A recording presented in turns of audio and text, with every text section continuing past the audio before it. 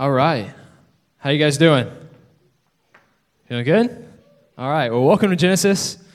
Glad you guys made it out tonight. It's exciting to be here, and Genesis makes my Tuesdays so awesome. And so I'm happy to be here. I'm excited for what God's got in store tonight. I was already on the schedule to speak tonight, which worked out well. If you didn't notice, Kevin and Christina aren't here tonight. They had to go back to Tulsa for a few days. They had a death in the family. And so Kevin had to go and do the funeral service and things like that. And so they are on their way back to Charleston. And so make sure you're lifting them up in your prayers for safe travel and for the family and things like that. So they're on their way back. But that works out well because I was already on the schedule, so no stress there. But as you know, Christmas just passed, right? You guys like Christmas? Christmas just passed, as you know, and I hope that it was a great one for you. I, for one, had a very interesting Christmas. And the reason I had a very interesting Christmas is because I spent Christmas Eve in the ER. So I'm laughing because it's kind of lame, but basically what happened, I got this stomach flu, and I was throwing up so much that I got severely dehydrated.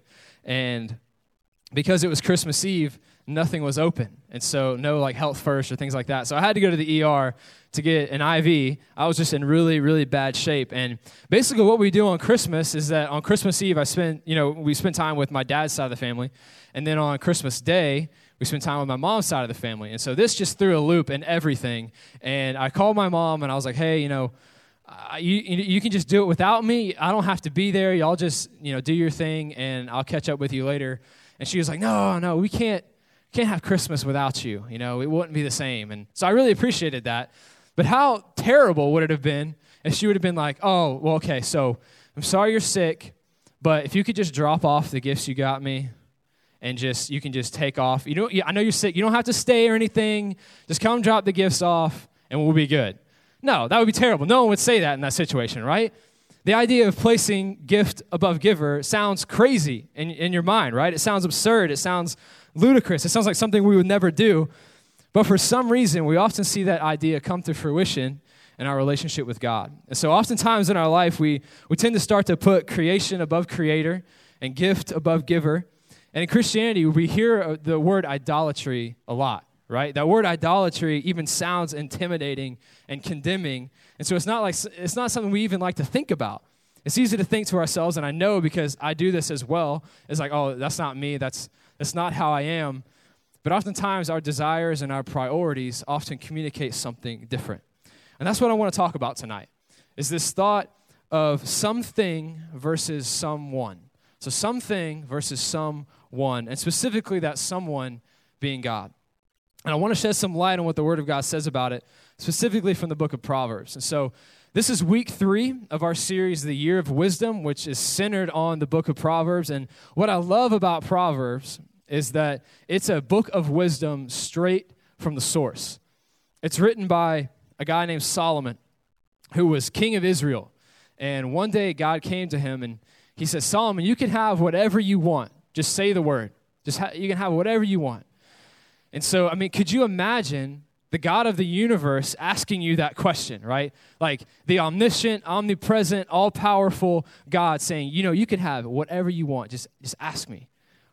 What would you ask for? Maybe a spouse, maybe a new car, maybe a lot of money, maybe fame.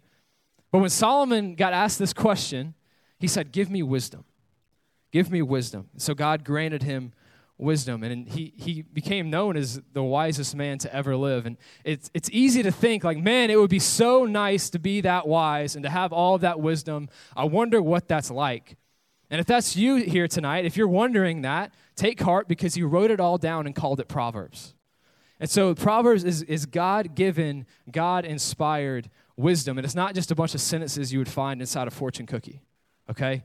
It's God-inspired, God-given wisdom. And if you read through Proverbs, which we've been encouraging you to do this month, you'll see that the first 9 chapters of Proverbs is him basically just saying the same thing over and over again, just in different ways. He's saying wisdom is important, wisdom is important, wisdom is important.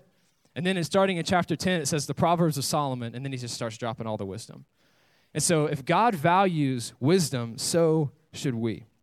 So with that said, let's read our proverb for tonight. This is Proverbs 15, verse 16 through 17. If you have your Bibles, I would love for you to flip there with me. This is Proverbs 15. While you're turning there, I'll continue really quick in Solomon's story.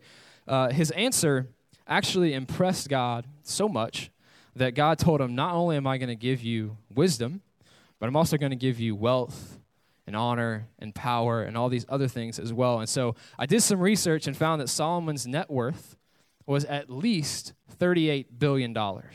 So at like its smallest was $38 billion. That number excluded all the trade that he did and the interactions with Queen of Sheba and all that kind of stuff. If you want to read his stories, in 1 Kings 1 through 11, all of Solomon's stories, so if you're interested in that. But to put that in perspective, the net worth of Steve Jobs when he died was $31 billion. So the dude had a lot of money. Okay, so let's read Proverbs 15, 16 through 17. If you don't have your Bible, it'll be on the screen. This is what it says. Better is a little with the fear of the Lord than great treasure and trouble with it. Better is a dinner of herbs where love is than a fattened ox and hatred with it. I'll read that one more time. Better is a little with the fear of the Lord than great treasure and trouble with it. Better is a dinner of herbs where love is than a fattened ox and hatred with it. So in other words, it's saying that it's better to have a little bit of money or a little bit of possessions and have the fear of the Lord in your life than to have great treasure and great wealth and not have God in your life. And so what's being said here is the main piece of wisdom that I want to talk about tonight, and it's this. A little with God is better than a lot without God. A little with God is better than a lot without him. And he goes on to say that a dinner of herbs where there is love is better than a fattened ox where there is hate. And so in other words, a measly, dressingless salad in good company is better than a nice, juicy steak where everybody's just fighting with each other and arguing and not getting along. And we know this to be true because the holidays just came. And, you know, good company, it doesn't matter. Like, you can be eating whatever if you're in good company, and it's great. And so the reason I love this verse so much is because I used to say something like this to Emily a lot. And guys, take notes. This is awesome, okay?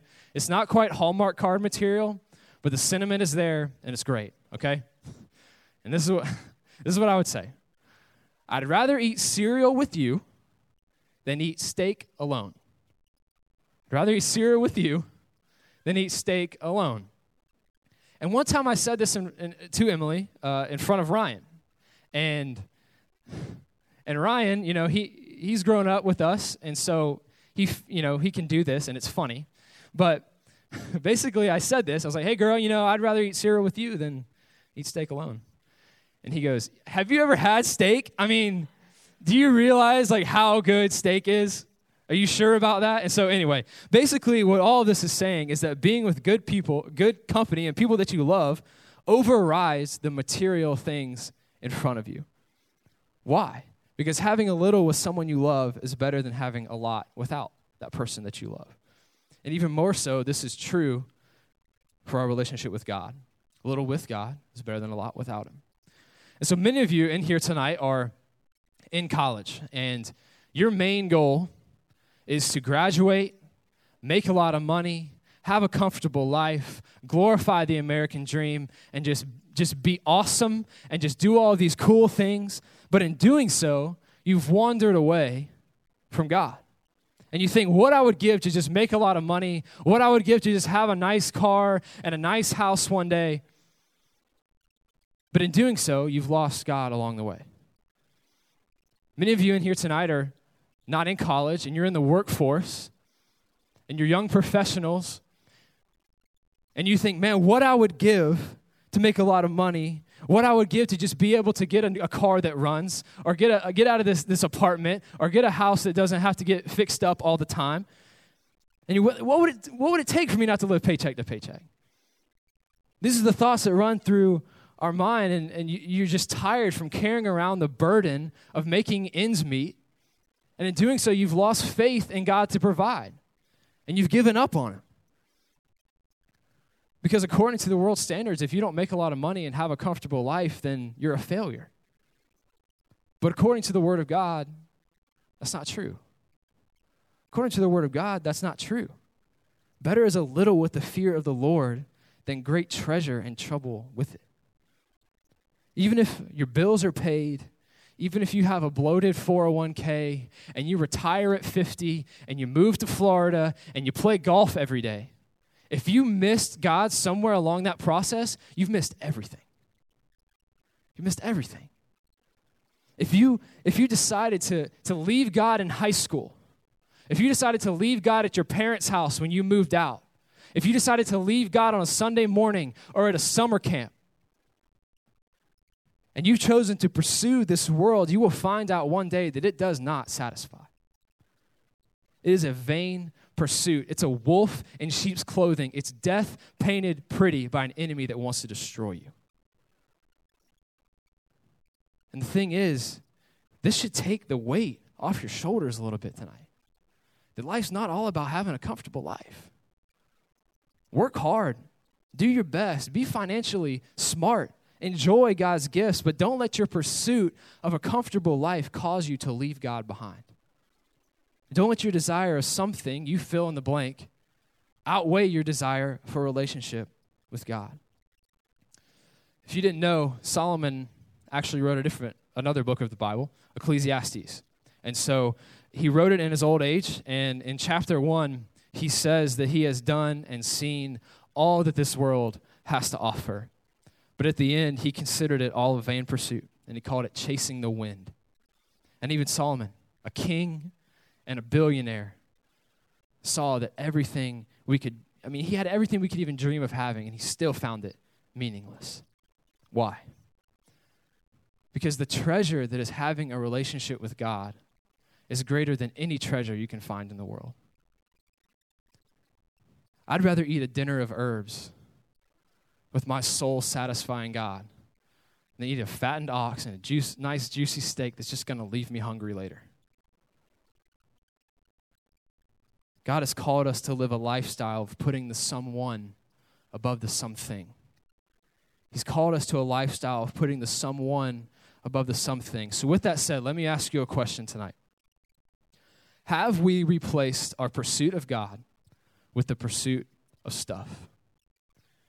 Have we replaced our pursuit of God with the pursuit of stuff? And let me follow with this.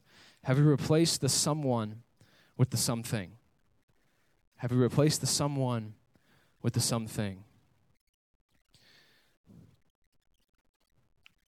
I want to share a story with you tonight that brings this proverb to life. And it's found in the book of Acts.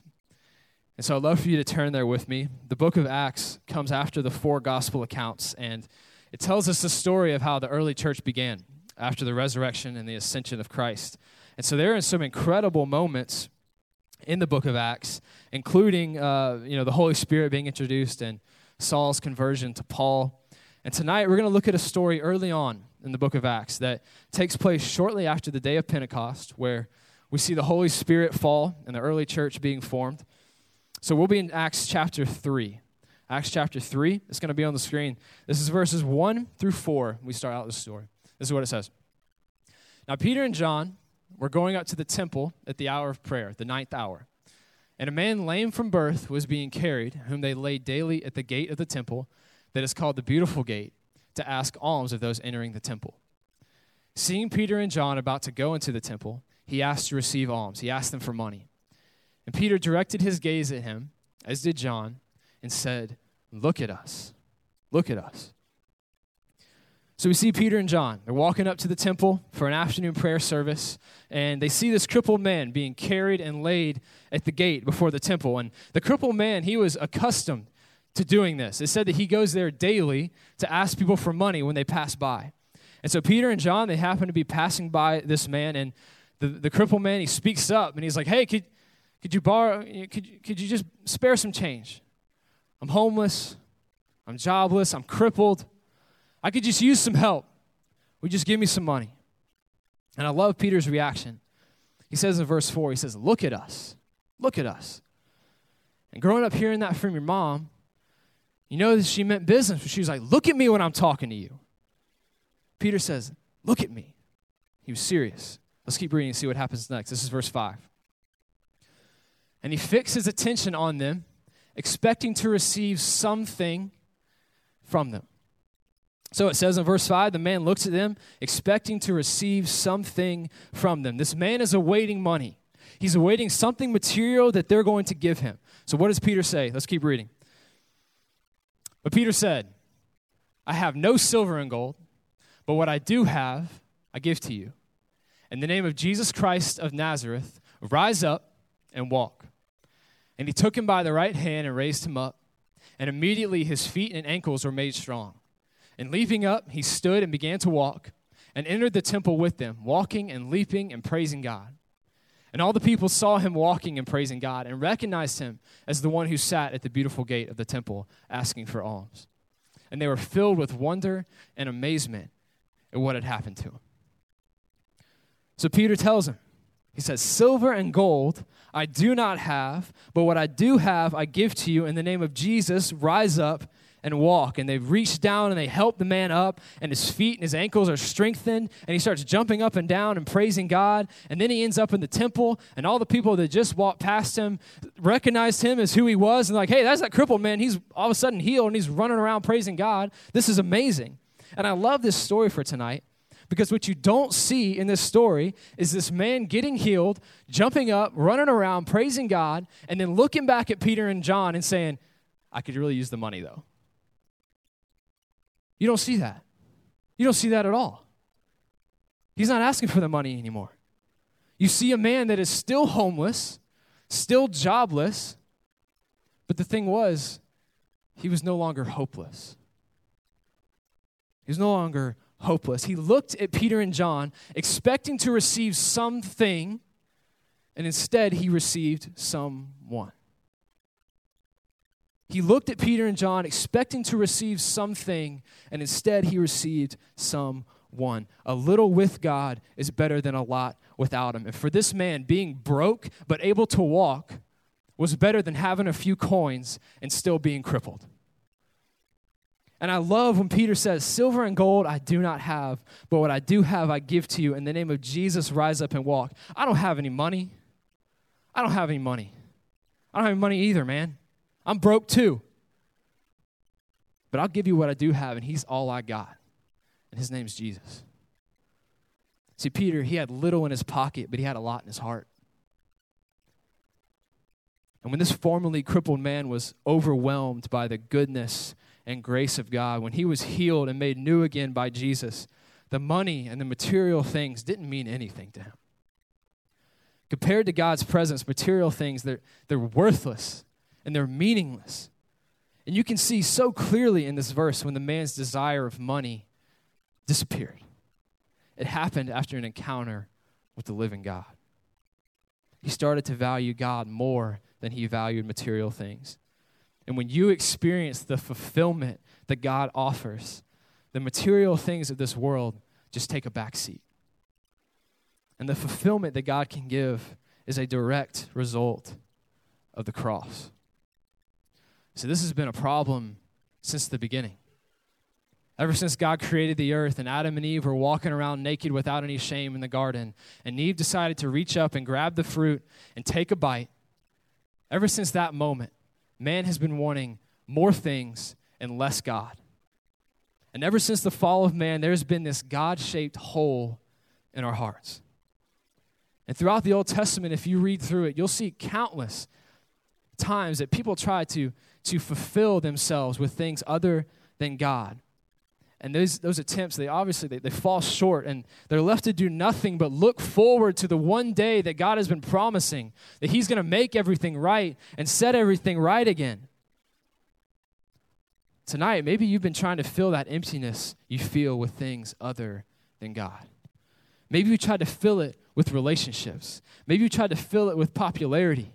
Maybe you tried to fill it with possessions or social media or success. And tonight, we can all be humbled and eternally grateful that when we try to fill that God-shaped hole in our heart with things other than God, we don't have to hope for one day. We don't have to hope for one day. We can instead thank God that he, out of his perfect love, provided a solution. And he did so by sending his son to earth. He was born of a virgin. And he lived a perfect life that we couldn't live. And he died a death that we should have died. And then 3 days later, when everything didn't make sense and all seemed lost, he defeated death. And he rose again. And then he ascended into heaven. And he's going to come back the same way that he left to wipe away every tear, to take away death, to take away pain and crying and grief. And this sacrifice and defeat of death, it put us in right standing with God and allowed us to experience his presence and fulfillment. And when we try to save ourselves with something, God reminds us that he's already saved us with someone. When we try so hard to try to save ourselves with the things of this world, God reminds us he's already saved us with someone. And his name is Jesus. He's the one I want to put above my possessions. He's the one that I want healing me when I'm crippled. He is the one I want fulfilling me when I'm empty. He is the one that I want to share a dinner of herbs with. Jesus is the only solution to the God-shaped hole in your heart. And just as Peter said, look at us, when the crippled man wanted money, Jesus says, look at me. Look at me when we want fulfillment. When we try to fill our emptiness with relationships, Jesus says, look at me. When we try to fill it with popularity or possessions, Jesus says, look at me. Look at me. When we try to fill it with worldly success or other things like social media, Jesus says, don't look at that. Look at me. Look at me. And because he's the only one that can fill the emptiness that you feel. And the thing is, and I love this, if Peter and John would have just agreed to just toss the guy some coins, the thing is, he would still be there begging the next day. Because that's what he did every day. He'd still be right back at the gate of the temple asking for money. But instead, they gave him healing in the name of Jesus. And if God would have just granted our desires for all of the some things that we desire, we'd be right back begging for more the next day. If God just threw us coins when we asked for them, we'd be right back begging the next day. Instead, he granted our deepest need for a someone. Instead, he reached down, picked us up, and truly fulfilled our emptiness. And I encourage you with this tonight. Jesus is saying, look at me and rise up. I want to fill that hole in your heart. Let me ask you this tonight. Do you want the coins or do you want the Savior? Do you want the coins or do you want the Savior? As we respond tonight, I encourage you to set yourself at the foot of the cross. We didn't measure up. Jesus instead measured up for us. And when we constantly try and fail to fill the hole in our heart with the desire for money, for possessions, or for a comfortable life, Jesus is telling us, look at me. Look at me. Because he's the only one able to provide what we're looking for. I encourage you tonight to let go of the burden that you're feeling. Let go of the burden that you have of being successful in the eyes of the world. Let go of the vain pursuits and the empty desires that you may have, because you don't want to finally get to where you thought you wanted to be in life and then realize you left God somewhere along the way. A little with God is better than a lot without him. And when we try to save ourselves with something, God reminds us that he's already saved us, but with someone. So tonight, look to the cross. Respond to Jesus when he's saying, look at me. Look to the cross tonight. Look to Jesus. Let's pray.